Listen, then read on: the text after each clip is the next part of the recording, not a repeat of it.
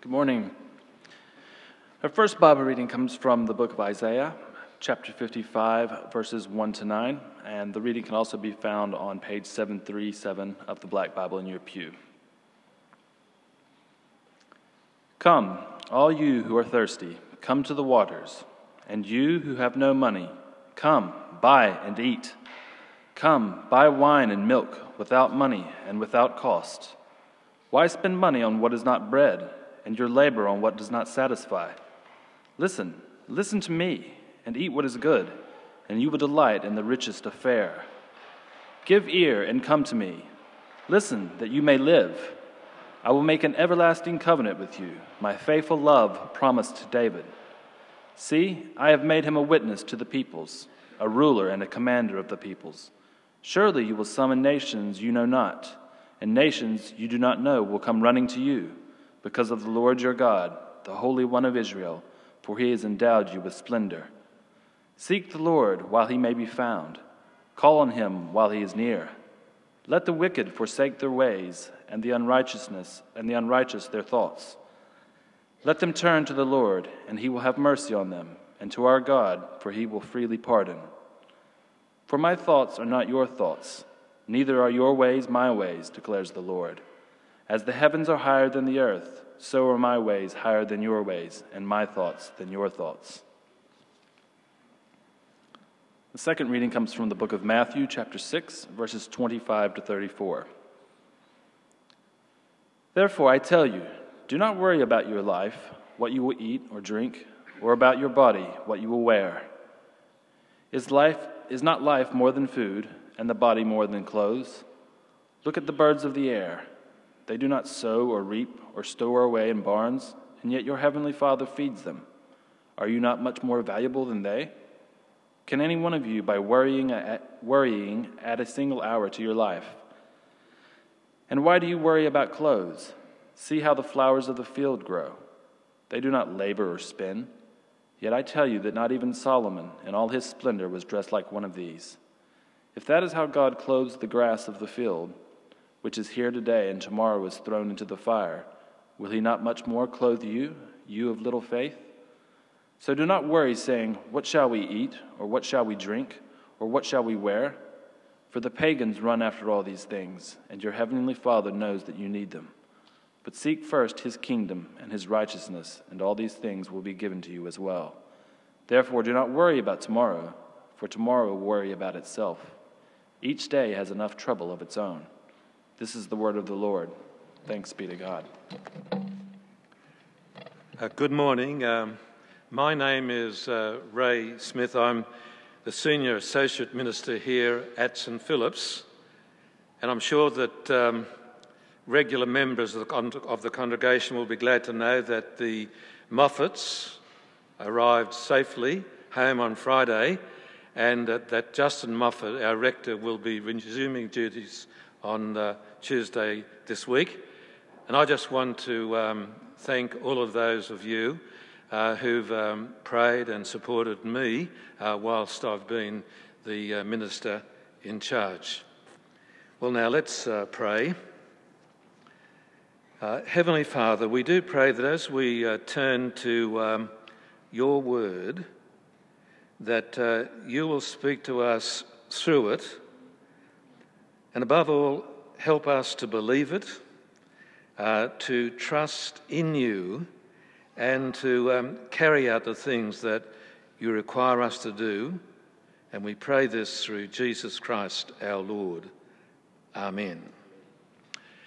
Now, I want to start my address to you this morning with a question. What is your biggest concern now? Earlier in the week, I was looking at a list of common concerns among Australians today, and I mentioned some of them to see if they resonate with you. Here they are: rising cost of living, keeping well and health care, busyness and work, overwork really, children or grandchildren making it, finding or losing a job, few close relationships and loneliness, feeling unsafe because of crime and violence, dishonesty and corruption in business, turmoil in national or world affairs, feeling useless and bored, ageing and dying. Now maybe some of you can connect with those concerns, or maybe there are others that come to your mind. In his teaching to his followers, in what is called the Sermon on the Mount, Jesus said, "Do not worry about your life or your body. Seek first the kingdom of God and his righteousness, and all these things will be given unto you." If we were to take Jesus' words seriously in the Scripture, how would it make a difference in our lives, particularly as we think about our concerns? There are three possibilities. It could change everything. It may change a few things, or it wouldn't change a thing. It depends whether we believe what Jesus said and if we act on it. And so let's look at Matthew 6:25 through 34 to see what we can learn from Jesus. Jesus said, "Do not worry." Now, what is worry? Worry is not anxiety, but over-anxiety. Worry is being overwhelmed, being over-fearful. Jesus was not saying, "Do not be anxious," or, "If you're feeling anxious, stop being anxious." He was saying, "Do not be over-anxious. Do not be fearful." You see, anxiety is an emotional reaction. It's normal and necessary. It's a normal and necessary response to a threatening or a stressful situation. It's nature's way of telling us we need to respond and take action in the face of a threat to our safety or well-being, or the safety of someone with whom we are concerned. It may, of course, be quite subconscious, but for example, because we are feeling anxious, we avoid being hit by an oncoming car when crossing a road. Then again, because we feel anxious when we're unwell, we take ourselves off to the doctor. Now, I could give multiple examples, and I'm sure you could as well. Some of us are more anxious than others. Proneness to anxiety is a personality thing and is linked with our upbringing, and especially hypersensitive people and those who tend to be responsible get quite anxious, but we all get anxious. And so it's not a matter of being stronger or better, it's just the way we are.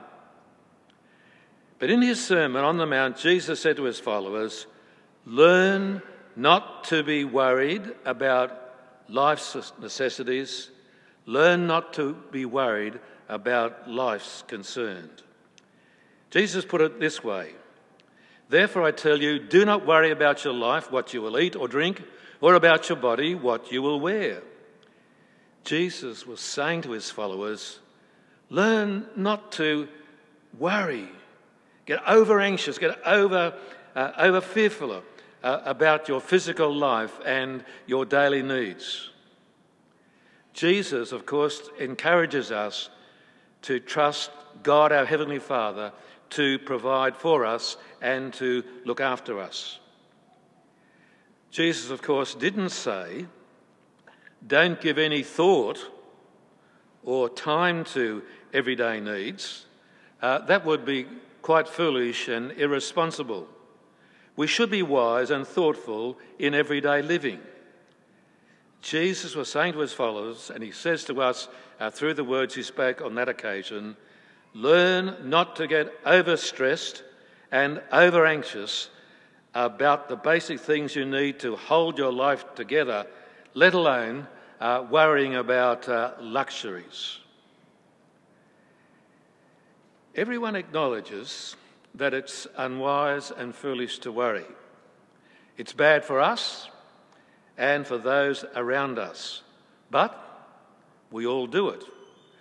We cannot help it.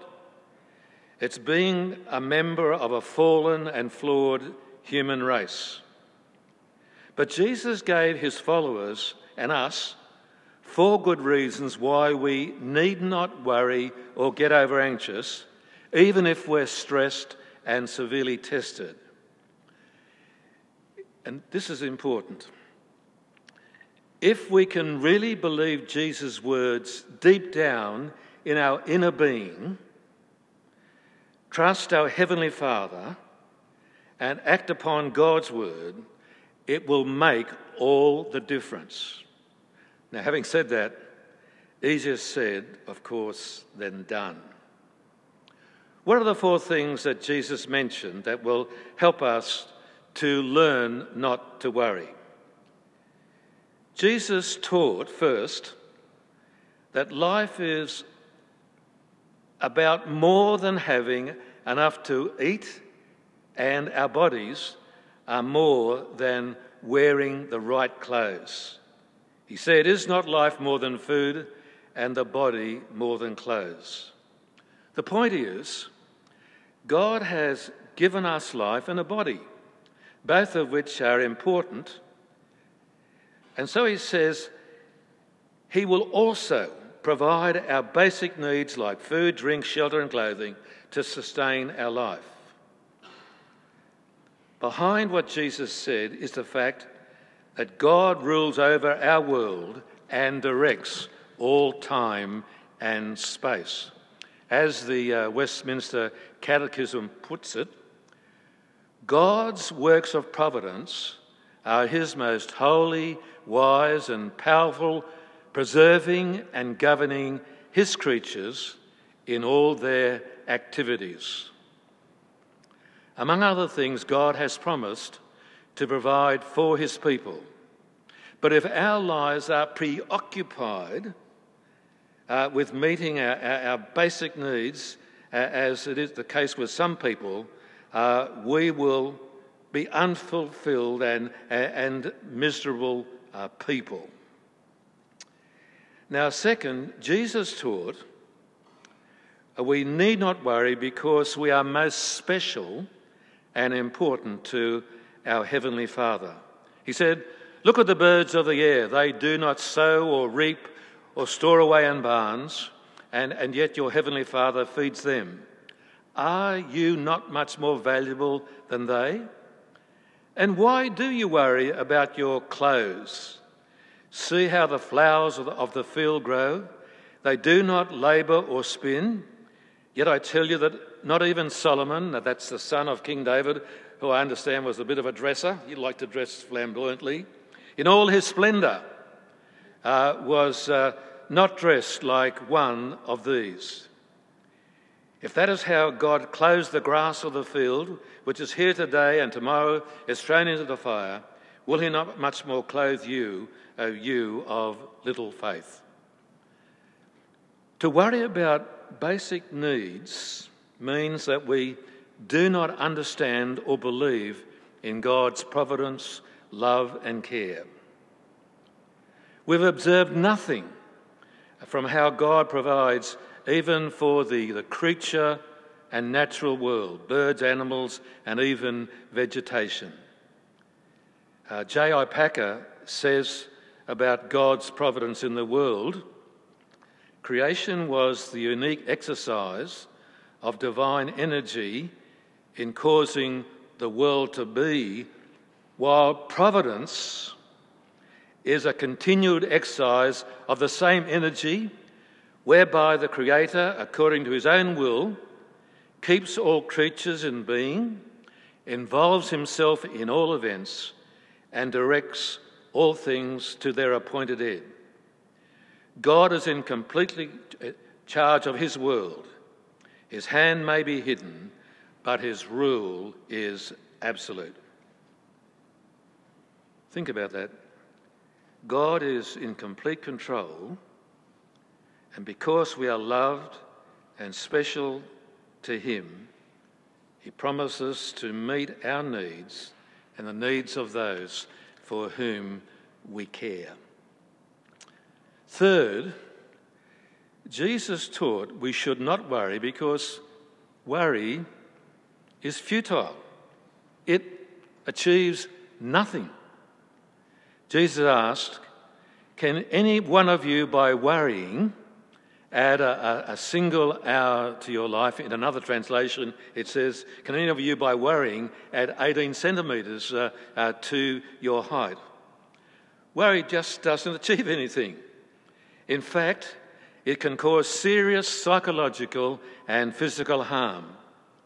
It may even cause us to engage in unhealthy, addictive, destructive and unfulfilling practices like overeating, alcoholism, sex addiction, uncontrolled angry outburst, drug addiction, to mention just a few things. It may cause us to harm also and hurt others, even those who are near and dear to us. On the other hand, trusting in God, along with wise and careful thought and appropriate action, achieves good and is good for us and good for everyone around us. Fourth, Jesus taught us that we should not worry because it stems from unbelief and is unbefitting of a follower of Jesus. Jesus made it quite clear that the underlying reason for worry is unbelief and a lack of trust in God. He said, "Why do you worry about clothes?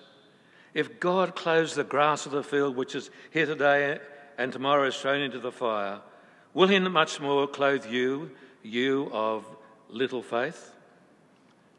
The most destabilising thing in the Christian life is losing our faith and trust in God. We need to develop the practice of drawing near to God, casting our concerns on Jesus and calling upon him to increase our faith and send us his Holy Spirit. Worrying is also acting like an unbeliever. Jesus said, "Therefore do not worry, saying, 'What shall we eat?' or 'What shall we drink?' or 'What shall we wear?' For the pagans run after these things, and your heavenly Father knows you need them." Through the death of Jesus Christ, believers are reconciled to God and they are in a right standing with him. All our sins are forgiven. Because of Jesus, our well-being is secure in this world and in the life of the world to come. In contrast, believers who do not believe there is a loving Heavenly Father who can meet all their needs live as if this life is all there is.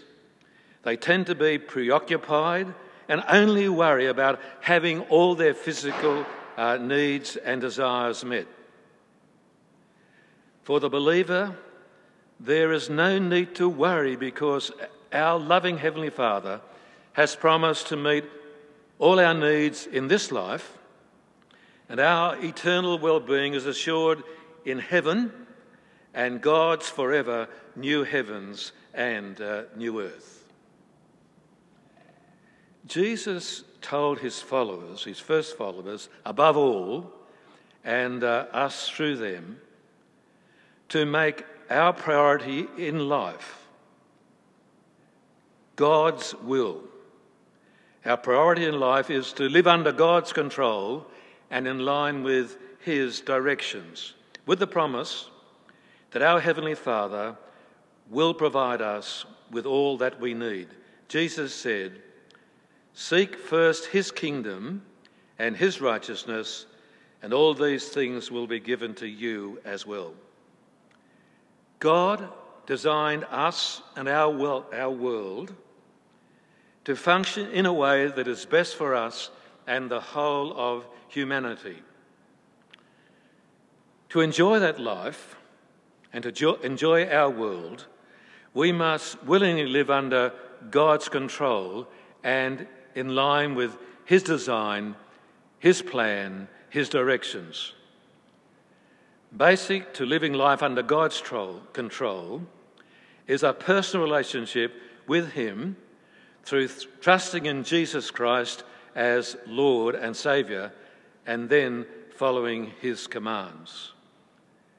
Living in God's kingdom or living under God's rule means loving God with all we have and loving others as ourselves, even our enemies and those who wrong us. Living under God's rule means witnessing to our faith and sharing it when we can with others. And all this is spelled out in the Sermon on the Mount that we've been looking at over these past 6 weeks.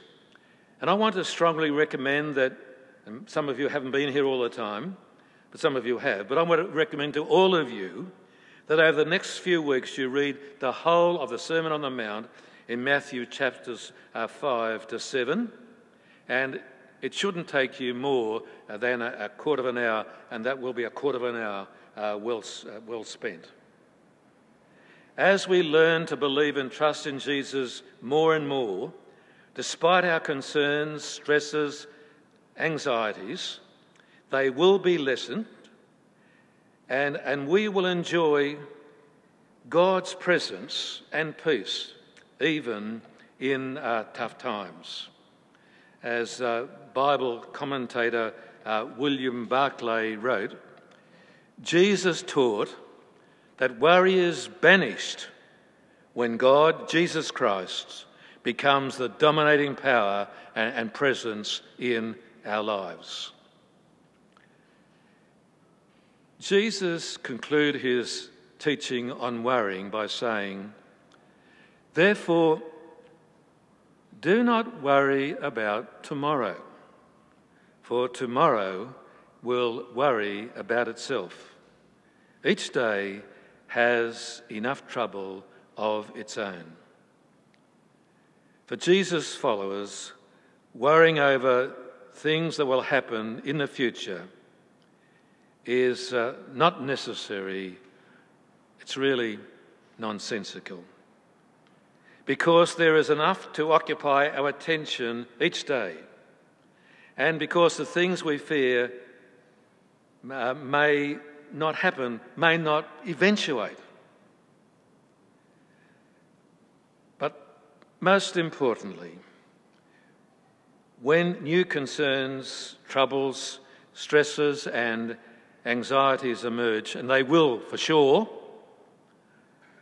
we have God's assurance he will give us the grace to handle them.